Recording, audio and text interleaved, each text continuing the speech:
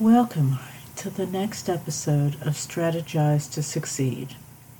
Selectively applying the strategies which we discuss each week will help you as you progress from conditions to opportunities to successes. In today's episode, we're going to focus on what to do when you don't know what to do. Actually, that phrase would have served as the title of this podcast episode, but for the fact that apparently my cleverness was not unique. It seemed as though almost every article on the subject had the very same title. So let this title revision serve as a lesson in flexibility. Notwithstanding the variety of words used, to what do the confusion, frustration, and delay refer? As you may be aware, in the course of a day, it is quite normal to make approximately 35,000 decisions. So how can we possibly be clear-cut in our sense of direction and ability to recognize the correct path? Hence, the confusion, frustration, and delay. What we are looking at is how to figure out what we are to do so that we can make a logical decision which will help us to move forward in life. This can refer to everything from what color shirt to where to go to school, to which company to work for. Yes, it can also be applied to where you would like to eat dinner tonight.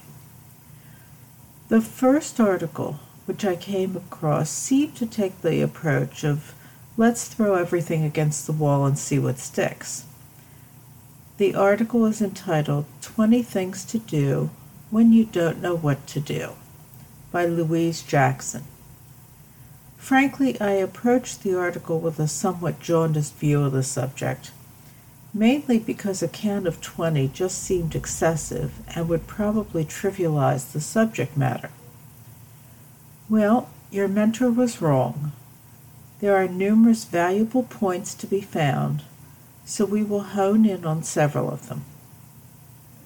The very first point is of universal importance throughout life. Quote, focus on the positives, not the negatives, close quote. Ms. Jackson then explains the point by writing that, quote, it's better to make choices motivated by the positives rather than held back by the negatives. Focusing on the negatives has a habit of becoming a self-fulfilling prophecy. Go after what you want rather than simply trying to avoid what you don't want. Close quote. Perhaps as a corollary to this view is the suggestion that you, quote, ask yourself, what's the worst that can happen? Close quote. As an explanation, the author notes how important it is to counteract fear as a deciding factor. Instead, the concept of fear needs to be reduced in size to just, quote, a mental construct, close quote. Ms. Jackson offers a test or game to help resolve the quandary. There are 2 questions to ask yourself. First, what is the worst that will happen if I do X, Y, Z? Then follow with, and then what? The purpose of these questions is to contain the fear by clearly defining its anticipated impact. Usually, when isolated, it becomes evident that the possible results are really not as overwhelming as initially expected. Another point of consideration is to, quote, know that doing nothing becomes the choice you're taking, close quote. This philosophy is explained by this statement that, quote, when you wait too long, doing nothing becomes a decision in itself. At some point, it's better to let go and take action. By doing nothing, you're not getting any closer to finding out what it is you truly want. Taking action gives you feedback which will help you figure out what you feel and think, close quote. Stop and think about it for a moment. Whenever you do something, whether a small task or monumental, you're inclined to have a reaction. Consider being asked to dance. Many people have an immediate negative visceral reaction. If they eventually succumb and are persuaded to try to dance, they may find that it is more enjoyable than originally anticipated. Or it may be a loathsome experience never to be tried again. But if it is not tried, putting off that experience prevents you from determining what aspects you like and what aspects you dislike, which helps to guide your future preferences. Who knows, you may find that you like it so much that you decide that your chosen profession is to become a dance teacher. That is something which you would never have expected if you had not said yes to an unfamiliar experience.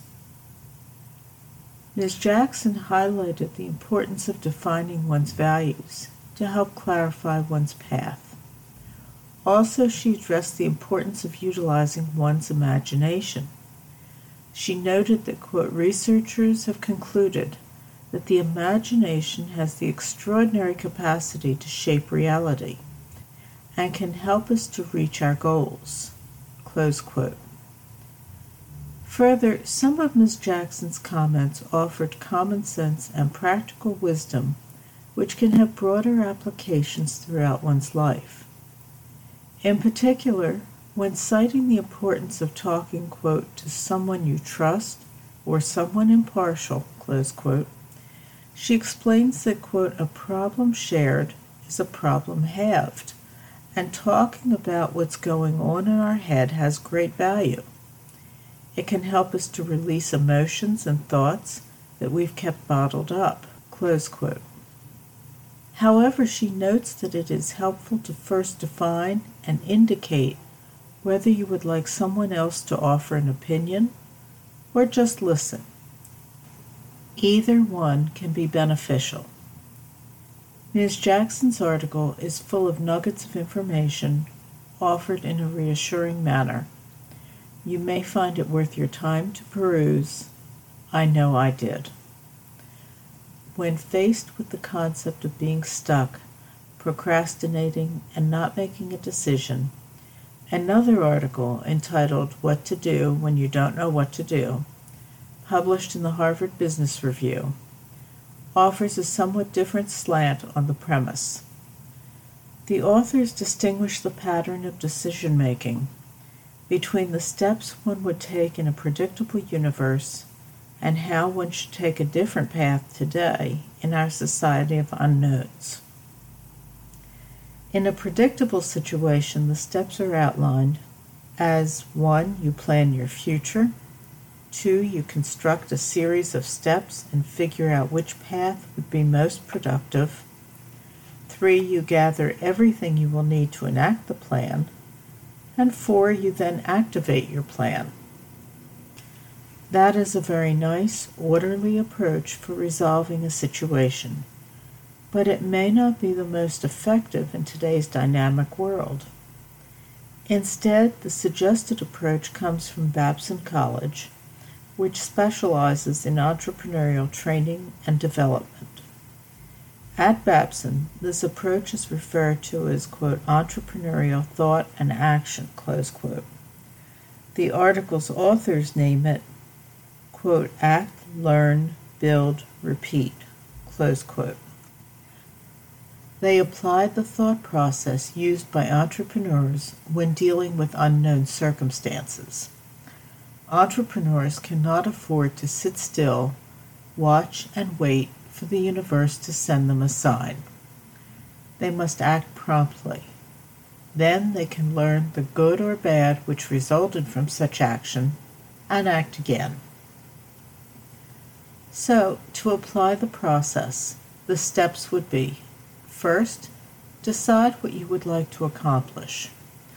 As the authors explain, you don't need to be obsessive about your goal, just motivated enough to get going with it. The next step is to, quote, take a smart step as quickly as you can toward your goal, close quote. The significant term here is a smart step. That is where you take whatever resources you have immediately available, whether it is contacts, funds, access, education, or anything else, and you act quickly. The decision of how much to invest of anything is a very basic and well-known calculus. It must never cost you more than you can afford to lose. The third step is that once you've made the significant move forward, you must stop and review the results and what you've learned from that outcome. That step is very important because, quote, every time you act, reality changes, close quote. So it becomes critical to find out if your actions took you closer to your goal, whether the path has changed, or even if your goal has changed as a result of your actions. Finally, the process is repeated. That includes not just taking action, but also, and perhaps more importantly, the review and analysis of each step. It is that dissection of actions which can better prepare you to maintain your flexibility when dealing with the unknown. Sometimes, such an understandably businesslike approach is what is needed to address your inability to move forward. Other times, Ms. Jackson's highlighting of different aspects of the psyche to get you past your issues may be more effective. Either way, what is most important is not to ignore the situation.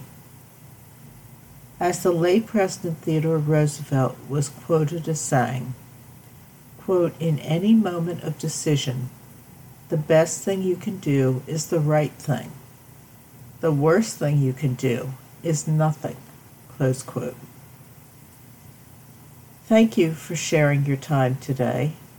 Remember, your application of strategic decision-making approaches can result in more beneficial outcomes for you, both professionally and personally. Why not turn that process into your opportunity?